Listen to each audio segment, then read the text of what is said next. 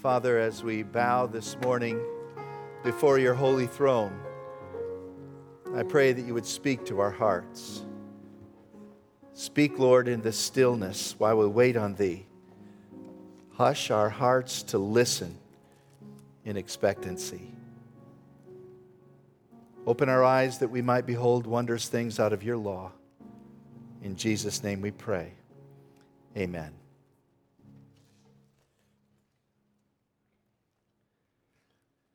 Many people are obsessed with the idea of finding the perfect gift. And for some of you, it's already begun, and some of you know you need to get going to find that perfect gift for a loved one. I remember back thinking of my own growing up in our family. My parents would take usually 2 nights. They would pay a babysitter to watch us, and then they would go out and buy the gifts for myself and my 3 siblings. It was quite a process, very intentional. But I also noticed later in life that they stopped putting quite as much time into the gift giving. In fact, it turned into here's a gift card, get what you want type of thing. That's probably because the kids went out and had their own families and the grandkids multiplied. Their own resources decreased somewhat. And the confluence of the two changed Christmas entirely as far as finding the perfect gift. I've seen that in my own life as well already. Nancy and I used to spend more time finding gifts for the little ones, and now we're into the gift cards to give to the kids. Now, we give a variety of gift cards. We don't give the same one. That wouldn't be appropriate. So, one from this store, one from that store. The perfect gift. But you know what the perfect gift is for Christmas? Well, you know where you are. You know who's talking. I think you know the answer, right? It's Jesus, of course. James chapter 1 says, every good and perfect gift comes from above, from God. And thanks be unto God for his indescribable, unspeakable, incredible gift of his Son. Jesus said to the woman at the well, if you only understood the gift of God and who it is that's talking to you, you would ask me for drink and you would have living water. So there is a perfect gift, and that perfect gift comes from Christ. Gift giving is a real big thing around Christmas. A survey several years ago asked the question, what makes the holiday important to you? The answer, 97% said buying gifts. 33% said Jesus. I think they miss it. For he is indeed the perfect gift. Open up your Bibles to the book of Galatians, Galatians chapter 4. And we want to talk about this perfect gift. The Apostle Paul gives us a wonderful section of Scripture that connects the birth of Christ and the death of Christ in a manner of a few verses. I want to begin reading with verse 4. So this is Galatians 4 and verse 4. But when the fullness of time had come, or as the NIV renders it, when the time had fully come, God sent his Son, born of a woman, born under the law, to redeem those under the law, so that we might receive the full rights of sons.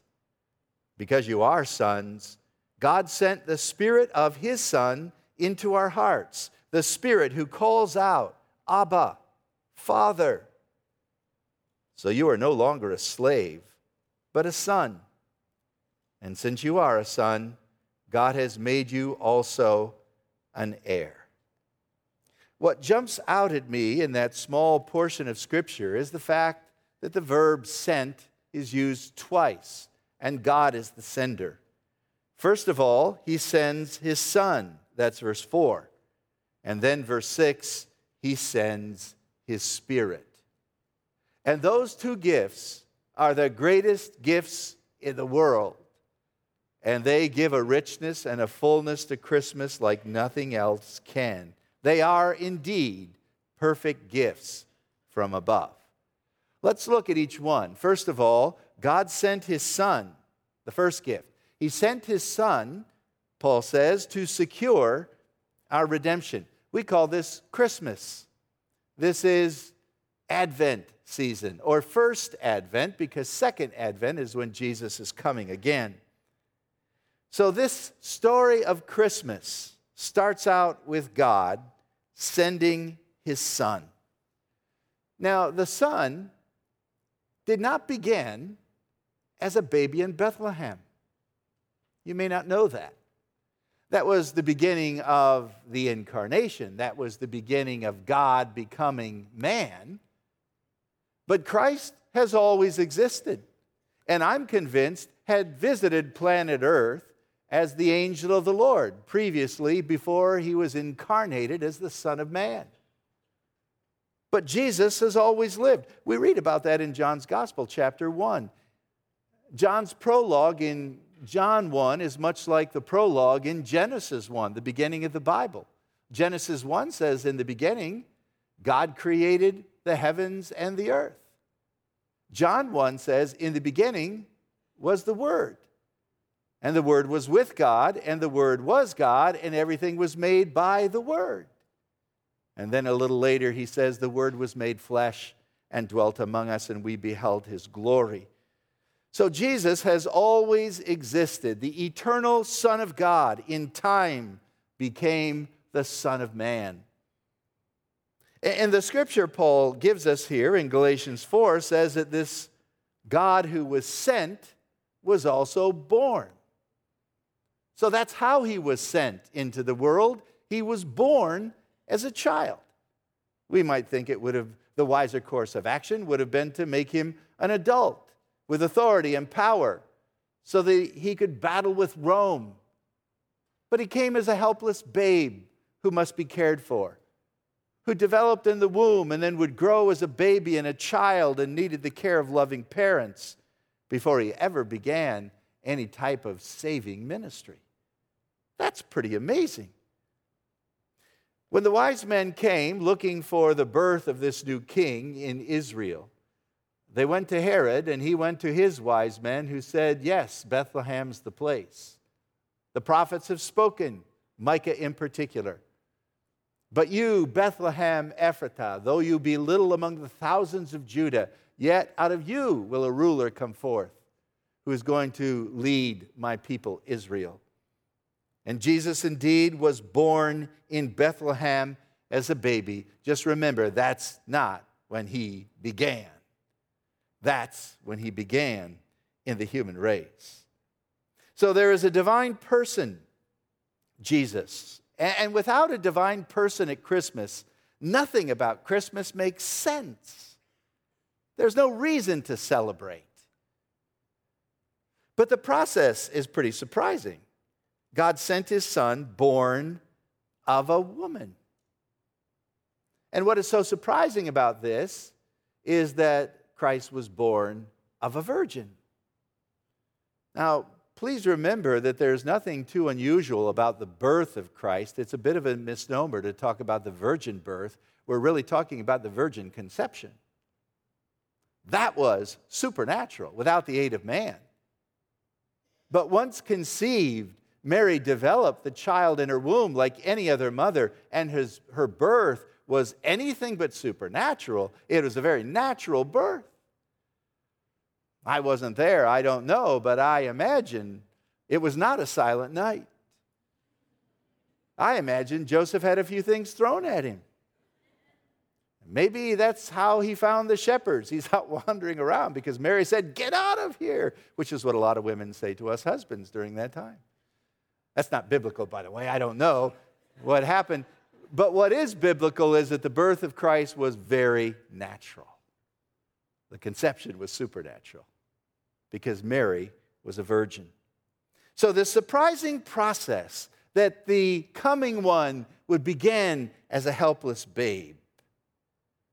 And the purpose, well, that's glorious. For it tells us in Galatians 4:4, God sent his Son, who was born of a woman and born under the law, to redeem those who are under the law.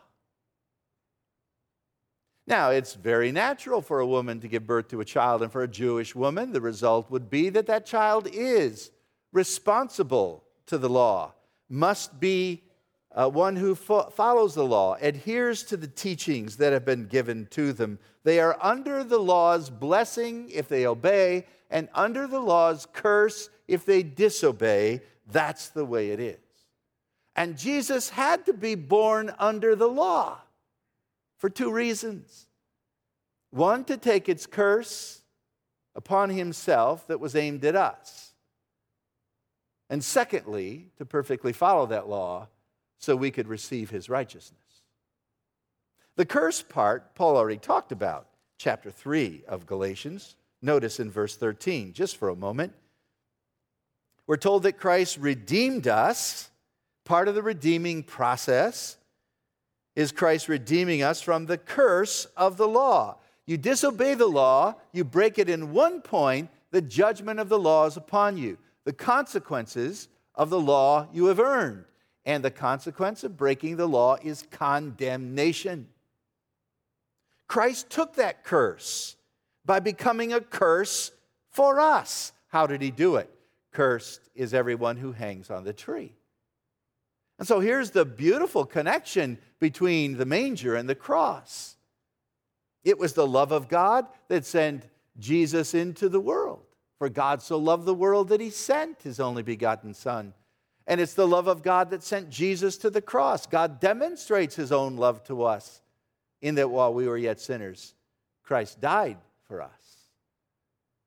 So Jesus dies on the cross, having no sin of his own, but he takes our sin upon him. And once he does that, he's under the law's curse, and he dies the penalty demanded by the law.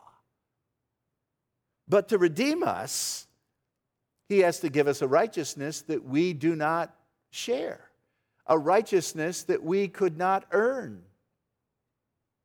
And for 33 years, Jesus perfectly obeyed the law of God. Never broke the commands of God in thought, word, or deed. Never. He was perfectly without sin. He knows what it is to be tempted, but he never sinned. So he can help us when we're tempted. He never sinned, so he can give to us his perfect righteousness. It's attributed to our account, reckoned to us, received not by something we earned, by keeping the law. We could never do it. It's by faith. It's the righteousness that comes by faith, by believing in Jesus. And when you believe in Jesus, the death of Christ on the cross becomes yours, and your sins are forgiven. And the obedience of Christ to the law becomes yours, and you're adopted as God's child. You see, he died to redeem you, which means to buy you back, to liberate you from the bondage that you are in. You've been kidnapped by sin and controlled by Satan, and you need to be set free. And that's what the gospel does. The good news of Christ sets us free. How? Jesus dies for our sin on the cross and gives us his perfect righteousness. And to believe that is to be blessed with the greatest gift in the world. And so the Apostle Paul says, this is Christmas, and it's about the Son. But he mentions specifically in Galatians chapter 4 this comment about chronology or time. When the time had fully come. What does that mean? It means that God has a clock, a divine clock, and he is always on time. Never late. Unfortunately for us, never early. We wish sometimes he would show up earlier than he does, but he's always on time. You'll recall from the life of Jesus in the Gospel of Mark that when he arrived on the scene, he said, the time has come. The kingdom of heaven is near. It's time for you to repent and believe the gospel. It's time for him to begin his public ministry. John's in prison, and Jesus preaches the good news. Throughout his life, especially in the Gospel of John, we see Jesus saying, my hour is not yet come. It's not my time yet. And then when he was betrayed in the garden, the hour has come. It's time. The time, the event that we have been planning is now upon us, and the hour has come. Jesus is the pivotal point of all history. He's the He's the hinge upon which human history turns. How do we reckon our time? BC and AD, which means what? Before Christ and in the year of our Lord. Now, we know that many people are fighting against this, and there's a new way to reckon time. It's called BCE, before the Common Era, and then CE, the Common Era. But I think it's comical in itself, because if you ask anyone what that means, and you say, how did they determine when one stops and the other starts? The answer is Jesus. But they're doing their best to eliminate Christ. They want to eliminate him from the calendar, and they want to eliminate him from our holidays, because if you get too much Jesus, it can be a little convicting. But God sent his Son into the world not as a bad thing to harm us, but as a Savior to rescue us. It's the love of God. He doesn't come to condemn us. We're already condemned. He comes to save us. And that's the great message of Christmas. But the timing is perfect. There's also an aspect of culture here. The whole idea that Rome controlled the land, and because of that there was the Pax Romana, the Roman peace universally throughout their empire. They developed a network of roads so people could travel fast. The Greek language was the universal language of the time, a trade language spoken everywhere. So there was a cultural cohesion among the empire itself. And there was a sense of religious hunger. People were tired of their godless idols that always let them down. They were looking for truth, and Jewish synagogues were built everywhere because of the diaspora, the dispersion of the Jews having gone everywhere. At least the Old Testament was being read, and people would come and share Christ, how he fulfills the Old Testament. I tell you, the fullness of time had come culturally. It was the ripe time. It was the perfect time. It was just in the nick of time. But then there's also something else, and I just want to mention it briefly. It takes further study, but I think it's pretty fascinating, and it comes from the prophecy of Daniel. There's a book written by an English scholar. His name is Sir Robert Anderson, and he looks at this prophecy given to Daniel, which, by the way, Daniel spoke to the angel Gabriel, who is the announcing angel at First Advent, both to Mary and to Zechariah. In this book, Robert Anderson comments on Daniel 9:25 and following. Let me just give you a portion. It's on the screen. Know therefore and understand that from the issuing of the decree to restore and rebuild Jerusalem, which historically can be pinpointed to the work of Artaxerxes or Cyrus around 455 BC. From that decree until the Anointed One comes will be 7 years and 62 sevens. Now, earlier in Daniel, there was a literal rendering of these years, and I think it's very appropriate for us to render these as literal years as well, which would mean 69 sevens, or multiplying that, you come up with 483 years. And after that, the city, Jerusalem, will be rebuilt, the trench will be built, it will be in troublesome times, and after that final 62 sevens, the Anointed One will be cut off. And that, I believe, clearly refers to the cross.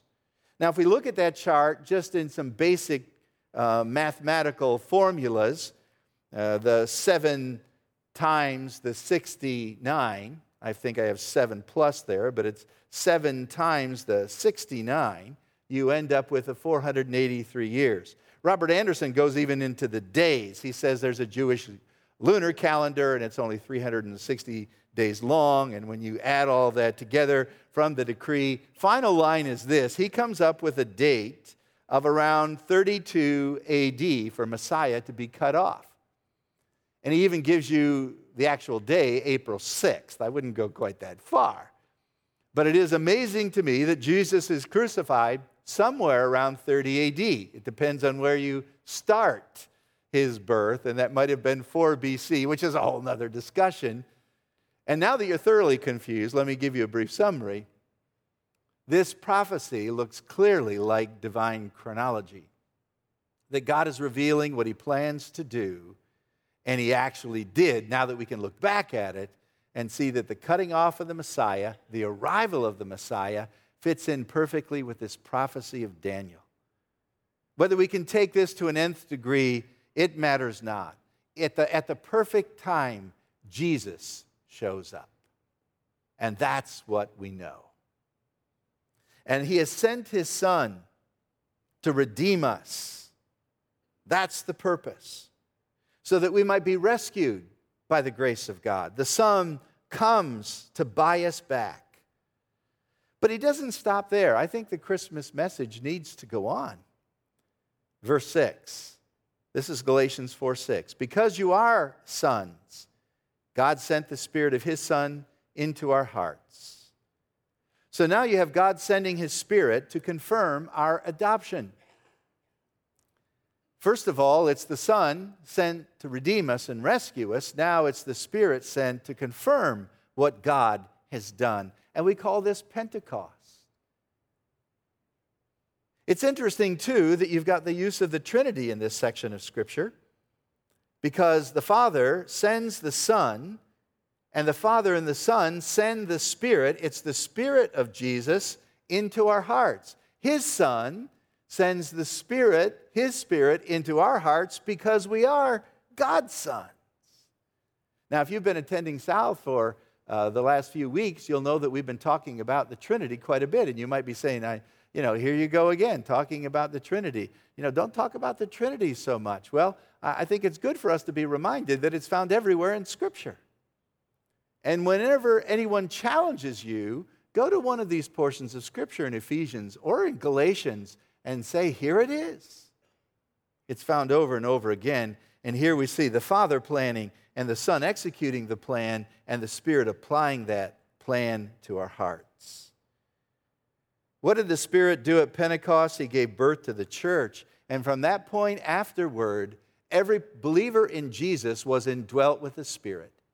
Prior to that, the Spirit came upon people and departed. Now in this New Testament age, this church age, in the last days when a person puts their faith and trust in Christ, the Spirit indwells them. And if you don't have the Spirit living within you, you don't belong to God, Romans tells us. So every child of God does have the Spirit, and it's a wonderful gift from God. And what does the Spirit do? It declares that we are God's children, that we belong to his family, that we are heirs together with Christ. Notice how many times it's repeated. Verse 5, we receive the full rights of sons. Verse 6, because you are his sons. Verse 7, you're no longer a slave, but a son. And since you are a son, repeated over and over again for emphasis. Repeated over and over again so we don't forget it. One of the reasons that you can sing many of the Christmas carols by heart is because you would sing them over and over and over again. Here's a song you need to sing. I'm a child of God. No longer a slave, but a son. And all the blessings that come with that. In the Roman culture, an individual might have many wives and slaves to produce children. And sometimes those slaves or other sons were so thought of that they wanted to adopt them officially as one of their own. They would take them to the forum. There would be a ceremony they would go through. A certificate would be given, a special toga received, and everyone would know that child was an heir, but they were under tutors until the age when they could actually receive the inheritance. This is exactly what Paul is describing. And because we are his children, used to be a slave, bound to sin, controlled by Satan, we've been redeemed. And because we've been freed and placed into God's family, we're not slaves but sons. Let's begin to live like it. Spurgeon once said, don't quote Moses for Christian motives of obedience. Don't say the Lord will cast me away unless I do this or that. Such talk is of the bondwoman and her son. But you are the son of the free woman, a true-born heir of heaven. which is the very discussion that Paul continues in Galatians. It's true that there is a standard for holiness, no doubt about it. But there needs to be a change not only of our position, but of our disposition. And that's where many Christians fall short. You still live like you've got to hammer out this thing called salvation all on your own. You've got to merit your own righteousness. You've got to appease God and please God. You've got to earn your status before God, and it cannot be done. In fact, Christ has done it already. Took the curse, lived the life, and he gives it to you when you become his child. All is freely yours, so make free of it. Spurgeon goes on to say, your adoption brings large gifts. Don't be afraid to use them. So the fullness of Christmas is found in Christ. It's not in the gift giving, which is fine. It's not in the decorations, which I love, or the songs that are so beautiful. It's in Christ. That's the perfect gift. Do you want a full Christmas? John chapter 1, the Word became flesh and dwelt among us, full of grace and truth. And of his fullness we have received one blessing after another. That makes for a full Christmas, the fullness of grace. Or Colossians chapter 1 that says, Christ, in Christ, is the fullness of the deity, of the Godhead. God lives in his fullness, in Christ fully, and you have been given the fullness of Christ. You want a full Christmas? Fullness of grace, one blessing after another. The fullness of the Godhead, the triune God in Christ, and when you're in Christ, you have all that fullness. And then thirdly, there is the wonderful history we can point back to and celebrate. In the fullness of time, God sent forth his Son. The fullness of time is history. The fullness of the Godhead is deity. The fullness of grace is mercy. And that's what makes a full Christmas. Jesus Christ. Now, I'm not thinking of someone specifically, but I have no doubt that here this morning, people have come to this place of worship who are not Christians. Maybe you know it. Your friends know it. And you're here today, and I'm so glad you're here. We welcome you with open arms. Maybe you come all the time and you're still not a Christian. We are so glad you are here. But I invite you to make Christmas, this Christmas, memorable by giving your heart and soul to Jesus. Some of you come and you think you are Christians, but you're not. You've been telling yourself the lie so long you believe it. You fooled others. You know the lingo. You know the traditions. You know how to dress and how to act, how to get in the building and out of the building, and even get through a worship service without great embarrassment, because we don't try to embarrass you. But you're not a Christian. Christmas has got to be empty to you. If the Spirit of God is not crying out in your heart, you belong to him. In fact, the Spirit is probably crying in your heart, you don't know Christ. Wake up. And it would be a great mercy if God would tell you that, even this morning. Oh, that you would turn from your sin and trust the Savior, God's gift to you of his amazing love. And then for those of us who are believers, how exciting this portion of Scripture is. We are heirs of God. We are sons because of the Son who gave us his Spirit, who fills our heart with a new disposition. I'm a child of the King. I'm a child of the King. With Jesus, my Savior, I'm a child of the King. Let me take you back to my family and our Thanksgiving or Christmas times of feasting. As I recall, as a young boy, we usually got together with the Allen family, and that's my mother's maiden name. And by the way, recently, several years ago, I got really excited because a well-known actor by the name of Tim Allen grew up in the same area where my mom did, and I thought, this is exciting. Maybe I'm related to Tim Allen. And so I began to do a little bit of study on it. Tim went to Country Day High School. He's a few years older than I am, not much. And we might have crossed paths at school in some of the activities or something. I thought this, and maybe we're even related. And then I found out Tim Allen is his TV name. His real name is something other. But the Allen family was still great. And I can remember enjoying those feasting times with my aunts and uncles and cousins. And I was part of the family. And I chowed down. I'm sure I was rude as a kid. I don't remember even saying grace, just go for the food because I'm part of this family. But later on, when I grew a little bit, I understood that if I was a guest in someone's home, I shouldn't have that same demeanor. And yet you shouldn't eat quite as much because, you have to show a little reserve, a little moderation, and you have to fit in, and you're a guest, and you can't take the food first or take the best of the food first. And I'm a guest. Well, my friend, if you are a child of God, I'm not saying you should be rude, but I'm saying dig in. He wants you to dig in. He wants you to enjoy the blessings of His grace in large measure. And that's what Christmas is. It's so exciting to look at His fullness and His deity, His grace and His mercy. But if you're not a child, trust Christ. Even right now where you sit, call out to God and say, Lord Jesus, save me. And if you do, you'll become a child of God. And all of this will be true of you. And that will indeed be a Merry Christmas. Let's pray. Father, thank you for your mercy and your grace.